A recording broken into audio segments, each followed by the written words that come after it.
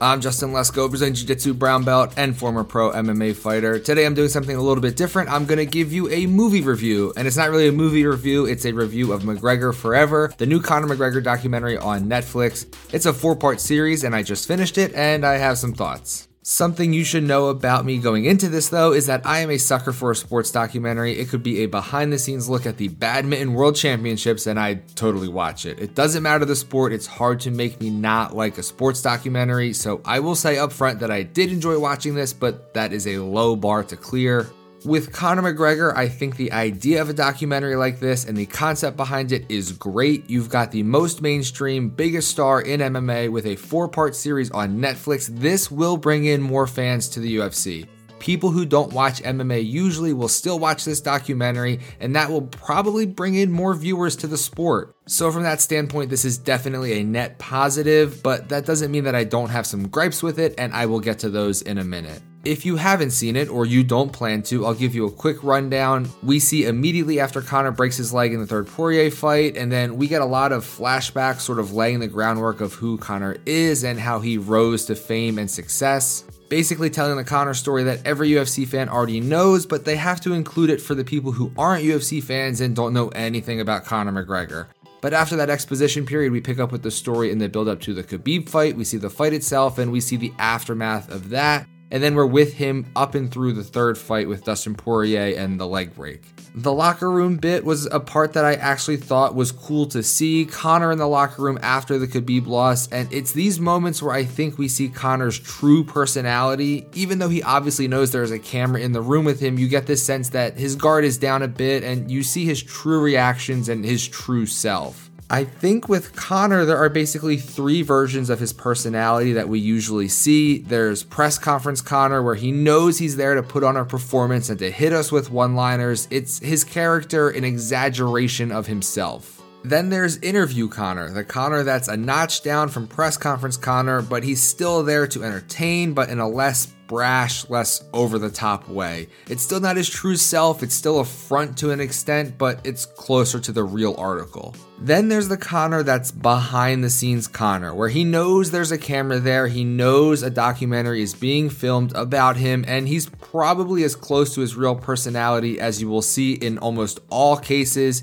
He's still confident in himself, and you can see that, but the way he's speaking is more like a real human being who isn't a character in an interview. But in the locker room scenes after the Khabib fight, we see him outside of all of those molds, almost like he forgot he was being filmed. You see some actual raw emotion from him, and I'll give him credit, he takes the loss to Khabib much better than I would have thought that he did. It's these humanizing moments throughout the 4-episode series that are most compelling to watch.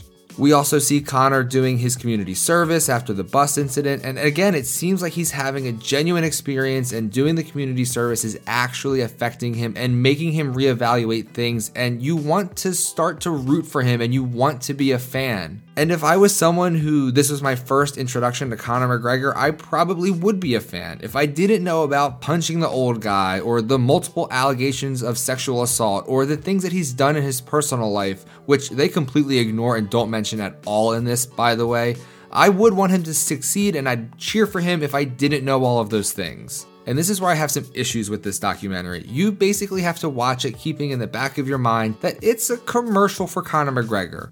We'll show enough of the bad stuff so you see he's not just a one-dimensional character, but not so much of the bad stuff that you as the viewer cannot root for him.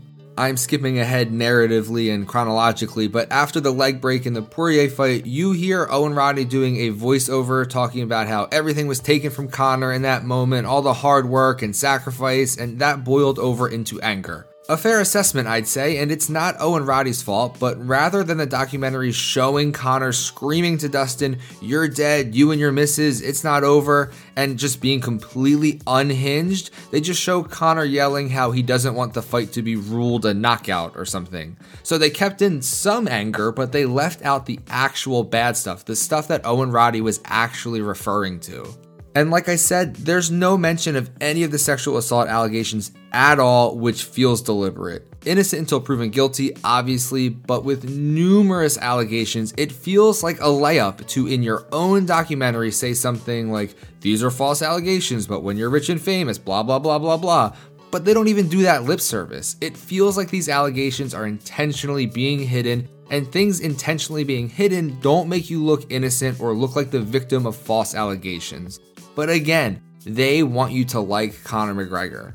There was a scene where Conor is getting ready to leave to go to a fight, and his oldest kid is sad that he's going. Not like a sad in the please don't get hurt in your fight way, but in the same way that everyone's kids are sad when their parents have to leave for work. They just want you to stay home with them, and you can see in that moment, it affects him in the same way every parent is affected by that, and he doesn't want to leave his kid. I think that's something that fans forget. These fighters are just people with a cool job. They have kids and they want their kids to be happy. They don't like when their kids are sad when they have to leave them. These are complex people with complex lives, and you as the fan only see them on your screen for a half hour at a time. And there's a few scenes like that with Conor and his kids, and I want to believe he's a good dad who loves his family, and he seems like it in this documentary.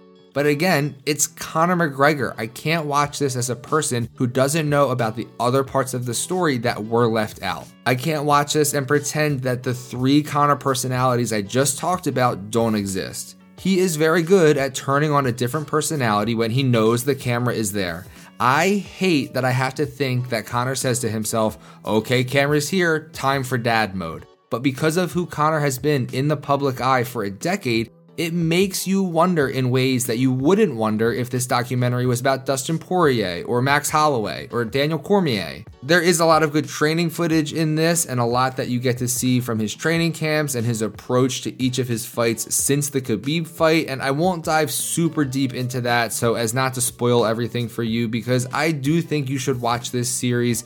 It's an entertaining watch and it's very well produced, but when you watch it, just remember all of the things that didn't make the cut and why. Just remember you are watching something that wants to frame the subject in a positive way and sometimes sacrifices the whole truth in order to make that happen. Ultimately, I'll say, as I did in the beginning, I enjoyed this. You should watch it, but viewer discretion, I guess, and all that. Thank you all for listening. I know this is a little bit of a different episode than things I usually do, but I really had strong feelings about this documentary and I just wanted to talk about them into a microphone. So thank you for listening. There's a few episodes I'm working on right now. I just have to finish the edit and then I will put them out to you. So please make sure you stay tuned for that. Thanks again for listening, and I will see you in the next one.